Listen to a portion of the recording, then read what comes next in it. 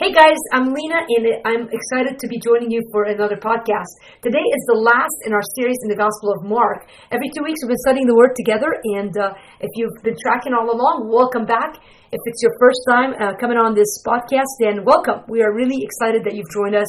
You can catch the whole series on iTunes. Just go back and listen to all the lessons if you want, or just kind of tune into this lesson. I love this lesson. I got to be honest and tell you already. I think it's just a very empowering message. Of course, we're talking about the death and then the resurrection of Jesus. And if there's anything that will give you the power to go on in this life, it is knowing that Jesus Christ rose from the dead. He rose again, and his resurrection is the answer to all of life's problems. He died in order to take the burden, to carry the burden of our sins. He was the payment for our sins, but then his resurrection is the victory that gives us this hope of eternal life. So, if you've ever had a reason to be excited, this is it. If you don't know Jesus yet, let me tell you this, he is better than anything that you can ever think or imagine. If you're not so sure about that, go back and read the Gospel of Mark. What a beautiful book this is. What a simple, straightforward, action-packed story of a man who changed the world. His name is Jesus, and he is God. He claimed to be God, and he did the acts that went along with that, and all that he did during his life was amazing. And of course, his death and resurrection is the tipping point, basically, in all of this. So, if you don't know him yet, I hope you will accept him into your heart today. And I'm here to answer any questions you might have about it at Lena, Lina, at livingwithpower.org. Now, without further ado, get to Mark 15 and 16. There's 2 chapters to go over today. Again, I might not be able to read every single verse in this chapter, but I'll give you some flavors so that we can get a feel for it together. I called the lesson Forever Better. This whole 12-week series, we've been talking about getting better, how Jesus wants us to get better, and how we can get better by the power of his touch and the power of his word, and how there's some obstacles to it and a cost to it, but ultimately, whether it's your suffering or whether it's whatever it is, the goal is to get better, and not just for today, not just for tomorrow, but forever better. And we see that today just so powerfully. So 6 points, as we've done every week, and let me give you the first point, and then I'll kind of give you context in Scripture. Actually, I hinted about that last week, but let me tell you again. Here it is. Your testimony is loudest when you don't even say a word. Your testimony is loudest when you don't even say a word. So here's Jesus. He's coming. He's been arrested. He's about to be crucified, but he has this interface with Pilate, who is the ruler over him at that point. And it says, as soon as it was morning, the chief priests held a consultation, and the elders and scribes and the whole council. They bound Jesus and led him away and delivered him over to Pilate. And Pilate asked him, "Are you the king of the Jews?" He answered him, "You have said so." And the chief priests accused him of many things, and Pilate again asked him, "Have you no answer to make? See how many charges they bring against you." But Jesus made no further answer, so that Pilate was amazed. See, the reality is that we are all reactionary individuals as human beings, and it is extremely hard and demands extreme self-control to be able to be quiet in the face of attack. Most of us want to defend ourselves and to speak up and to fight back. And Jesus does the opposite. He says nothing. And it is amazing. And I think sometimes we feel this compelling need to fill silences with words and to convince people with words. And though I've already taught about the importance of speaking up, I think it was a couple of lessons ago we talked about it. I'm not saying the words have no place, but there's a time to be silent. And your testimony can be loudest even when we don't say a word. And maybe you're going through a season right now where you've been trying too hard to convince people of what you think they should do and be and who you are. And maybe it's time to be quiet. Maybe God allows you to tune into this podcast just to remember that your testimony is loudest when you don't even say a word. It's your actions that reflect who you are. And I think a lot of times, if you have to choose one or the two, I mean, a lot of us, the problem, we'll talk a lot and have no actions to back it up, and then our testimony is zilch. And often Jesus gives us the opportunity to do both, to speak up and to act out.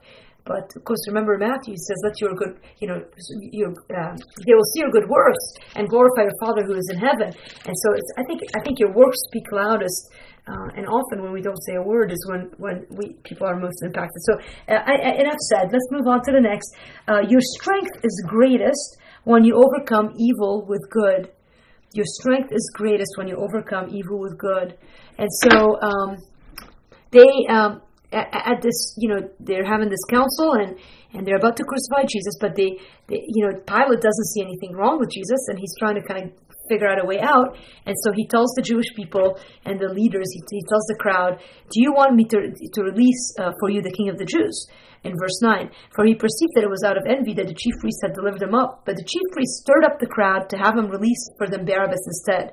So they had this ritual, they had this kind of tradition that they could release a prisoner instead,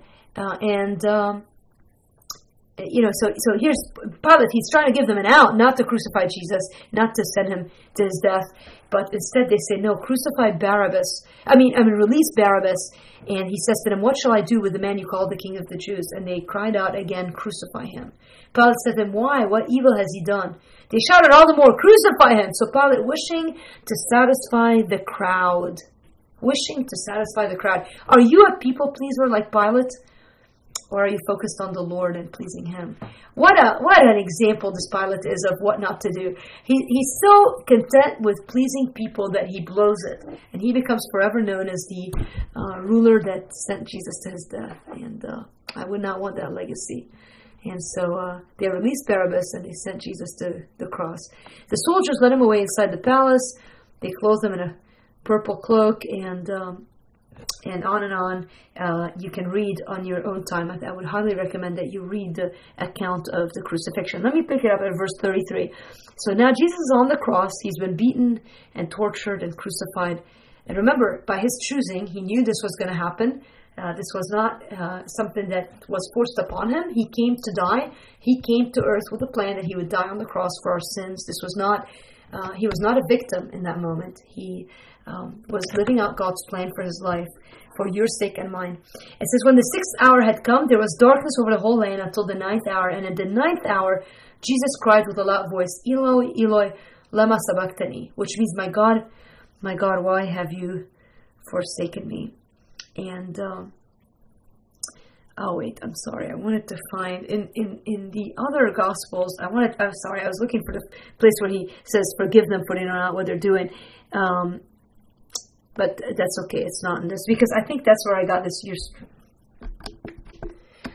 Well, sorry, I just took a quick pause to try to figure this out. Your strength is greatest when you overcome evil with good. The entire story of the crucifixion is one where Jesus is overcoming evil with good, but I really think, I'm not sure where, it's funny, I made those outlines a while back, and I can't find the exact verse, so, I can tell you that the account in Luke is pretty clear, where Jesus says on the cross, Father, forgive them, for they know not what they do.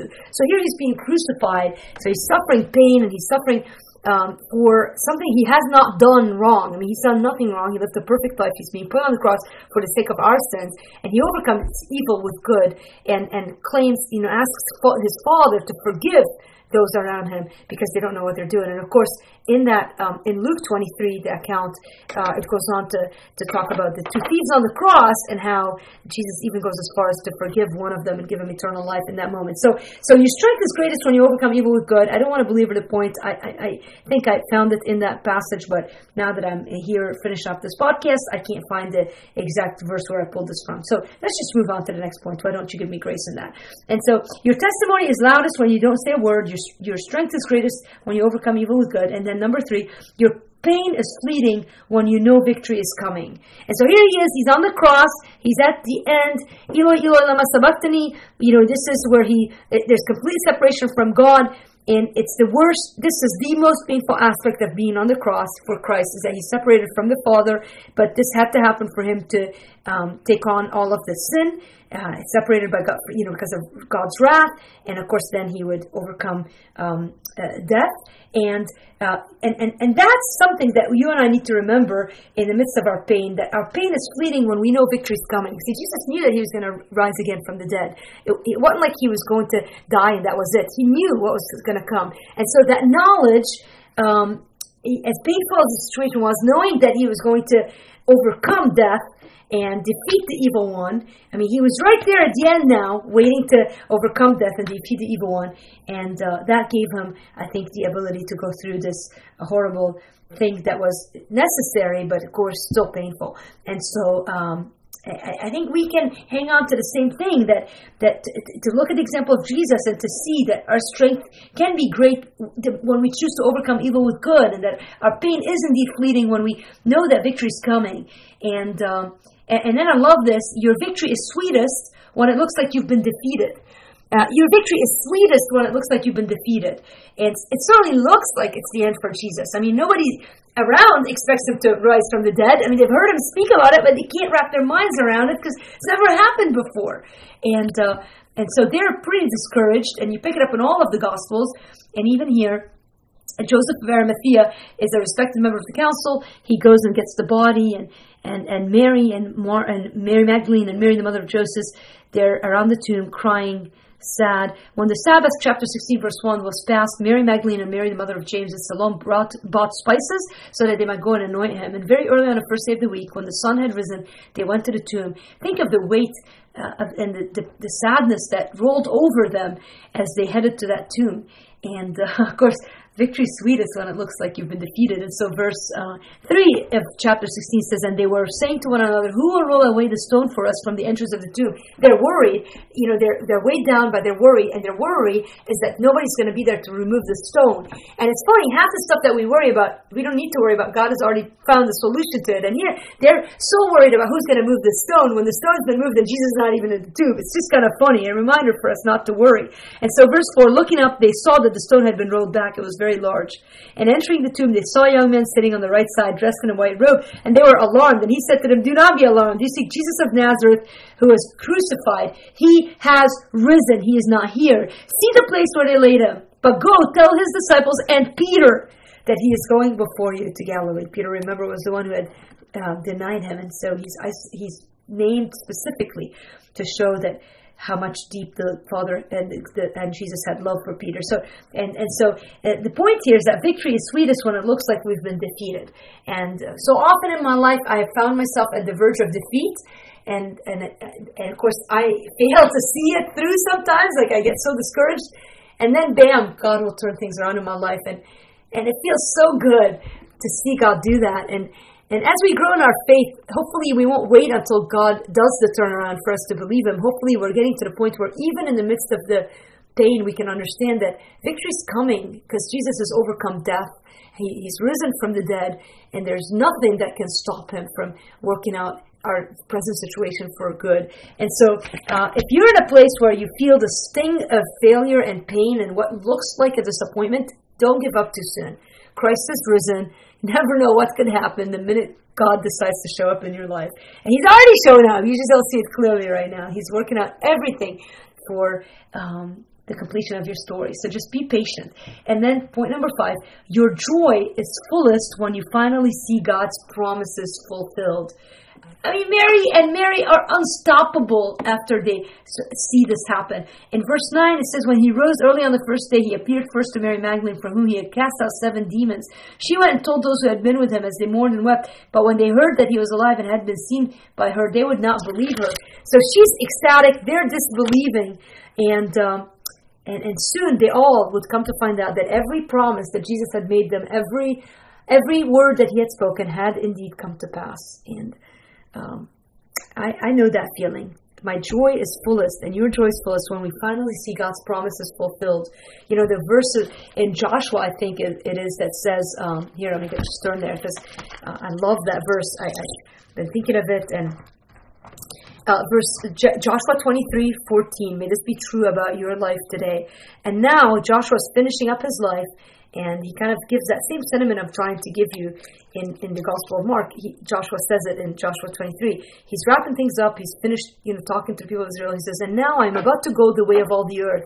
And you know in your hearts and souls, all of you, that not one word has failed of all the good things that the Lord your God promised concerning you. All have come to pass for you. Not one of them has failed. And there's such a sense of awestruck, awesome worship in that statement. And that's what's happening here in Mark. Everything Jesus has told the disciples would happen has happened, and he is now risen from the dead, and one by one they see him, and their lives are changed, and they are filled with ecstatic joy, no longer concerned by the burdens of this life. And man, that joy was so dramatic, and that resurrection was so impactful that we never see the disciples lose heart. We see them go all the way to their own death. Every one of them was killed for the sake of Christ. Every disciple was killed for the sake of Christ. And Peter himself was crucified upside down because he wouldn't be crucified in the same fashion as Jesus. And just full of joy. They did not live discouraged. They did not live in disappointment. They lived in joy because they saw that God is a God who fulfills his promises, even when it looks like they've been defeated. And I love that. I love that promise. What a way to end. And then the last point is this. Your impact is deepest when you see what's dead come to life. Your impact is deepest when you see what's dead come to life. And certainly if anybody saw it, the disciples did. So afterward, he appeared to the 11 themselves as they were reclining at table, and he rebuked them for their unbelief and hardness of heart. Isn't that behind our unbelief? It is the fact that our hearts are hard. God has done so much for us, and we still don't believe him. Oh, God, forgive us our hardness of hearts. And he said to them, go into all the world and proclaim the gospel to the whole creation. So God has risen from the dead. He comes to his disciples who had completely blown it, but of course not surprising. And now he commissions them to the greatest mission in the world, to go into all the world proclaiming the gospel. He says, whoever believes and is baptized will be saved. And whoever does not believe will be condemned. And these signs will accompany those who believe in my name. And they go out and become world changers. They turned the world, really Jesus turned the world upside down, but he used those 11. And it says, when then the Lord Jesus, after he had spoken to them, was taken up into heaven and sat down at the right hand of God. In Ephesians, we're told that he's sitting at the right hand of God right now, making intercession for us. And they went out, listen, verse 20, and they went out and preached everywhere, while the Lord worked with them and confirmed the message by accompanying signs. They did not go alone. He went with them because now he would give them the Holy Spirit who would fill their hearts and their lives. Your impact is deepest when you see what's dead come to life. Oh, I don't know what's dead in your life right now. But listen, my brother, my sister in Christ, Christ is risen from the dead. There is nothing that looks dead in your life that he could not raise up this second. Do you believe him? Have you put your trust in him? If you have, then you are forever better. Your testimony is loudest when you don't even say a word. Your strength is greatest when you overcome evil with good. Your pain is fleeting when you know victory is coming. Your victory is sweetest when you look like you've been defeated. And your joy is fullest when you finally see God's promises fulfilled. And your impact is deepest when you see what's dead come to life. Jesus is alive, my friend. And he's at work in your life and mine. I don't know what he's doing in your life today, but I'd love to hear about it. Why don't you email me, Lina, L-I-N-A, at livingwithpower.org. I would love to hear from you and to pray with you. If you've just now come into a relationship with the Lord, know that your life is forever changed for good. And if you need more resources, go to a couple of places. First is my website, livingwithpower.org, livingwithpower.org. You will find all kinds of materials. Everything I've done in terms of Bible study is available free for you digitally. So on the computer, you can download anything. And then there's a book that I just wrote called Resolved, 10 Ways to Stand Strong and Live What You Believe. Go to IamResolved.org and find out everything you want about this book. Get a 10-week free study to go along with the book. Buy the book. You'll love it. It will help you get stronger. And here's what I'm going to do in the next 10 weeks. We're not going to do every other week. We're going to go straight through 10 weeks. And we are going to, week after week, I'm going to post a video study of Resolved. So every week we're going to do a book study, basically, a Resolved book study. Once a week, I'm going to post a video on my blog, livingwithpower.org, and on iTunes. I'll figure out how. And we're going to watch the video together, and we're going to read a chapter of the book together. So you might want to get the book. You don't have to read the book, but it'll help. You're going to get stronger by the end of summer. But get the book or watch just the studies. And we'll read a chapter every week. We'll listen to the teaching.